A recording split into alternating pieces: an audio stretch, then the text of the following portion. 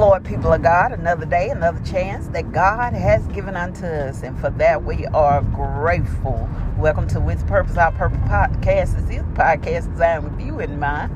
Understand our purpose, our identity in Christ Jesus, where we have to know who we are and to whom we do belong. And we know that in such a time in which we live, identity is problematic for a lot of the people. And if you don't know who Christ is, you can easily be persuaded. But God, we was created in His image and in His likeness, and therefore we carry on the identity of Christ. But if you don't know who you are, then you will fall for anything. But we trust our God to continue to lead and guide us and prepare us for the rest of the journey. No matter what you're dealing with, no matter what you're going through, know you won't stay there.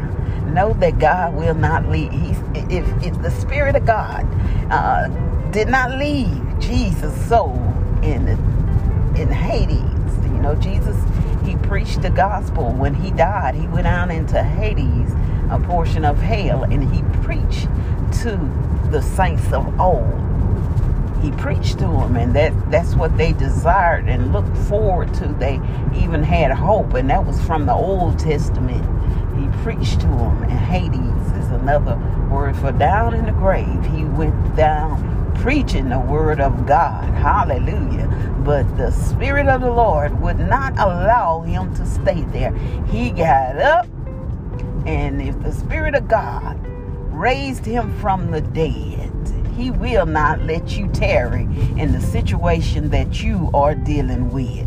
He will bring you out, just like He brought Christ out of the depths of the grave. He will bring you out, because He said that same Spirit that raised Jesus from the dead, hallelujah, is working within you. Utilize what you got. God has given you everything that you need to overcome. There is no temptation under the sun that He has not already made a way for you to escape. It's in the plan. It's in you. You just pray and ask the Spirit of God to lead you through. You're going to make it. This thing that you're dealing with is only going to compel you to move higher and to move forward, to give you more endurance, just so you can make it to the end. It's not over. It's just the beginning. But God has a plan and a purpose for the pain, for your suffering that you're going through.